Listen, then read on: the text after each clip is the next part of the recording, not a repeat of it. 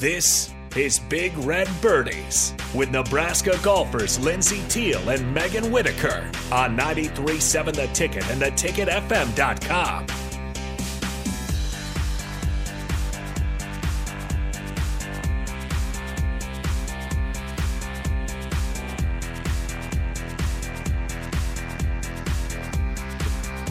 Hello, everybody, and welcome to Big Red Birdies. I am Megan Whitaker here with Lindsey Teal on 93.7 The Ticket.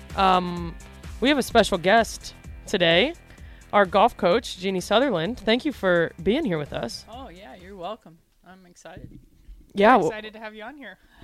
Yeah, we've got the Starter Heyman text line open. If you have any questions for us or for Coach, she's got all the answers. So that is at 402-464-5685.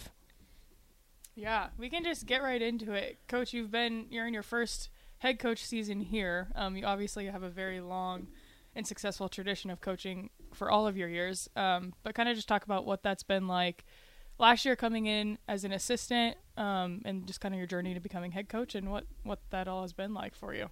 Yeah, it was a big learning curve to be an assistant after being a head coach for 27 years. So it was tough. I don't know how I did it at first. I had to kind of sit down and put some goals in front of me about how to be an assistant, and then I got better. So, but I really loved being here, and I loved being with the team. So it was really pretty lucky when the job came open and I actually got it. So yeah. Well, we are sure excited to have you. Yes. Thank you. It's been a great year so far. We've loved it. Yeah. What's been your favorite part about Nebraska so far? Probably the team. I really like everybody on the team, and I really like the leadership at the school too. I think my boss Bob and his boss Trev, I think, are really good leaders. So pretty much from the top down to the bottom, with meaning not the bottom, but meeting the team, everybody's really made me feel welcome. So yeah, we leave on Saturday for our next tournament. We've had 2 tournaments so far. Both have gone well. We've pretty much just had another week, just like last week. We kind of talked about it, how we were going to have 2 weeks kind of off of competing, just focusing on fundamentals and getting back to playing. What do you think is kind of our biggest focus going into? We've now got 3 tournaments in 4 weeks. Yeah. Mm-hmm. Yeah, I think to just stay the course and continue with being really clear with what we want from each shot, and using decade, as both of those things have really helped us. And we worked a little bit this week on flighting wedges. I think we're going to play in some more wind going forward. So talked a lot about that with players, and how to hit wind shots a little bit more than what we have. So and I think the thing that I really see is that we need to continue to be free with how we've been playing, which you guys have done a great job of, and we're going to try and get that onto the greens now, because I still see a little bit of tension and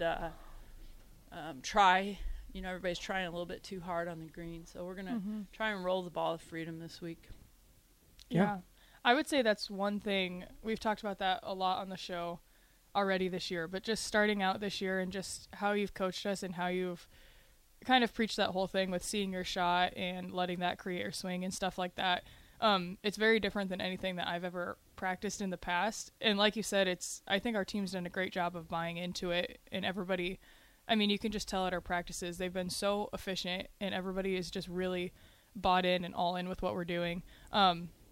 How did you kind of start implementing that at the start of the year, and what was your mindset coming into a team where probably a lot of us have not done that in the past or had much experience with that? Just kind of talk through that. Well, it's funny because today I was sitting at my desk and I was cleaning a pile up. You have these piles on my desk, but I found these notes that I made for myself in June when I got the job, and it was, and I was showing them to Matt, my assistant, who's awesome, and we were talking through everything on the note, and I said, look at this. have we done a good job with this? And the only thing that he said that we can still do better is more adversity in practice. But I had said that I wanted you guys to play with freedom and to not, instead of worrying about mistakes, to just see what you want and stay in tune with that all the way through, you know. And then we introduced the read, the plan, and the execution, and to just continually talk about the same things and not to add anything or make it hard, but to just make it easier so that, you know, I think when you're expert at something, you can explain it really easily. And I think all of us on the team right now can explain Decade probably to anyone. Yeah. Speaking of that, we actually just had a text-in question from an unknown number, but can you explain what Decade is? I didn't even realize, but yeah, that's... Yeah, so Decade is a friend of mine named Scott Fawcett, who was actually playing at... He played at Texas A&M when I was coaching down there, so I've known him since he was probably 19 or 20. And he was, you know, the goofy engineering kid that could play. I mean, he could play. And so he was really a nice kid, and he got out of college, and he went into engineering and started his own electric company, which in Texas anybody can start an electric company, and so he did that and did pretty well with it.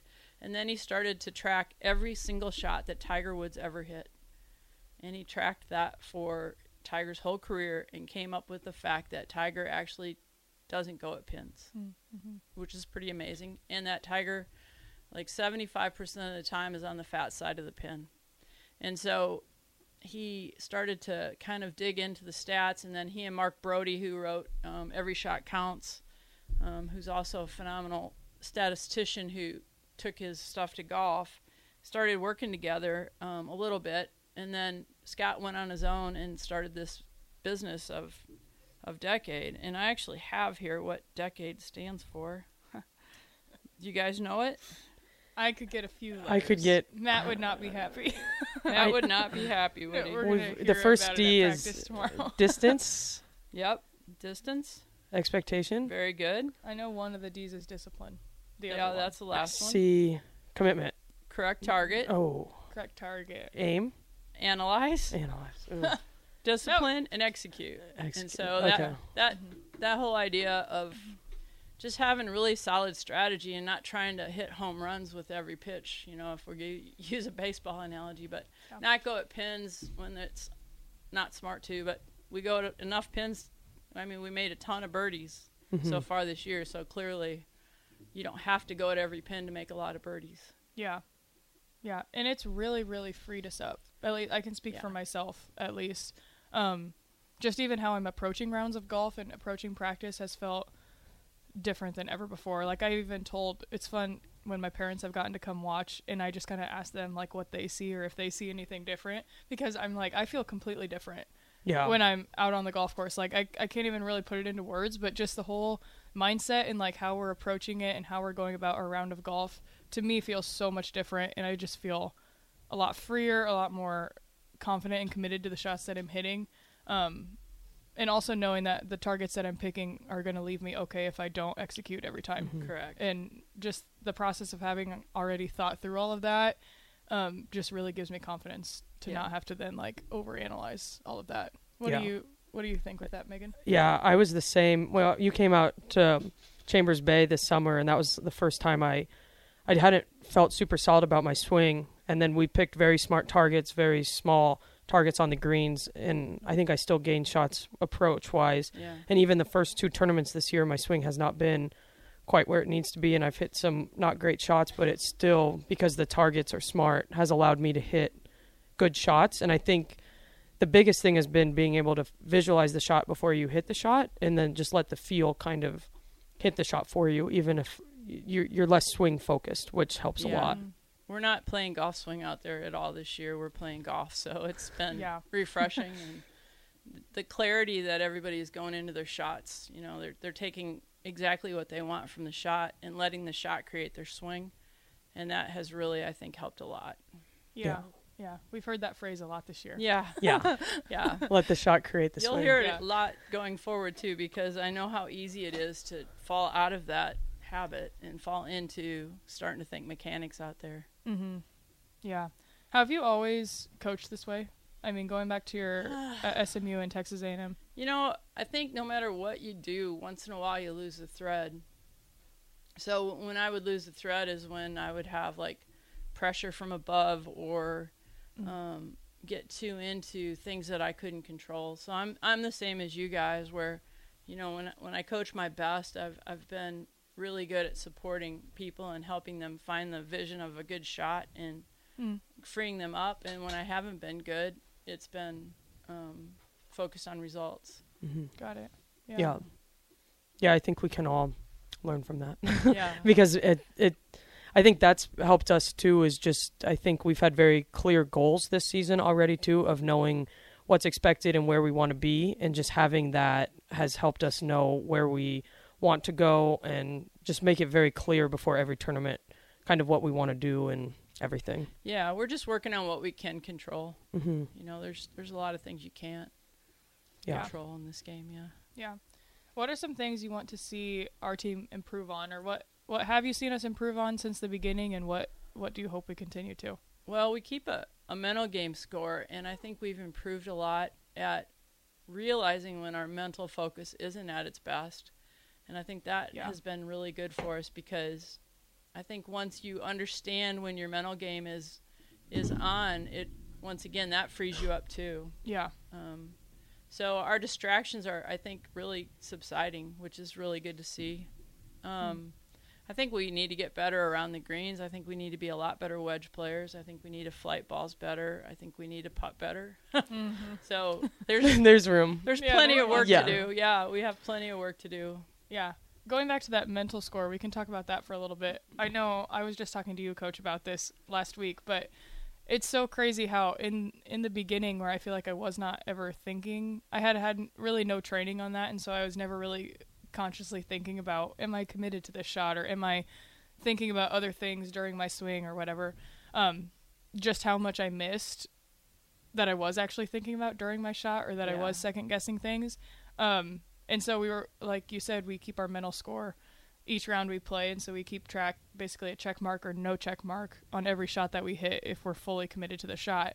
And it's kind of, it was a little bit discouraging for me at the start of the year seeing those numbers get worse, because when I started out, I was like, oh yeah, that was a check, I felt good there, whatever. And then we start to talk about it a little more, and I start to be a little bit more tuned into it when I'm hitting these shots, and I'm like, there are so many different thoughts going on in my head. Like, no, that was not a check mark. That was not a check mark. Yeah. So you had kind of told me, and you can talk on that too, but it has to get worse a little bit before it gets better. Well, it's just that spectrum of you don't really know what you don't know. Yeah, so exactly. When you start to keep track of how clear you are with your visualization and actually having a good plan and a good execution, and all having the freedom, within that to just play, which is what we prepare for. We spend hours on the range and playing golf, and we're all prepared when we get out there, and then we want to overthink it and control things. And that's just the wrong way to go. So when you're new to this, being in control or trying to control things seems like a mental check mark. And when you've learned how to go through this, then you know that that's the opposite of what you want. Yeah, that's true. Yeah, I noticed you had talked to me about the mental score, I think it was last summer, and it's gotten so much better ever since then. And I learned that even, when we did our team retreat at Corey, that's the first time in a long time I think I had a mental scorecard of like 85% or something. Yeah. I committed to that, and all my shots were so much better just because I had a clear focus of where I wanted the ball to go and knew what swing I was going to hit, how far I was going to play the shot before every shot. And I didn't realize how much I had just been going through the motions without a super clear visual. Right. Yeah. Yeah. Going through the motions is a tough way to be if you want to be an elite athlete. Yeah. Yeah. Megan, how was that the first time for you at Chambers Bay? Just not really having been exposed to it a whole lot, and then kind of just jumping in with the tournament.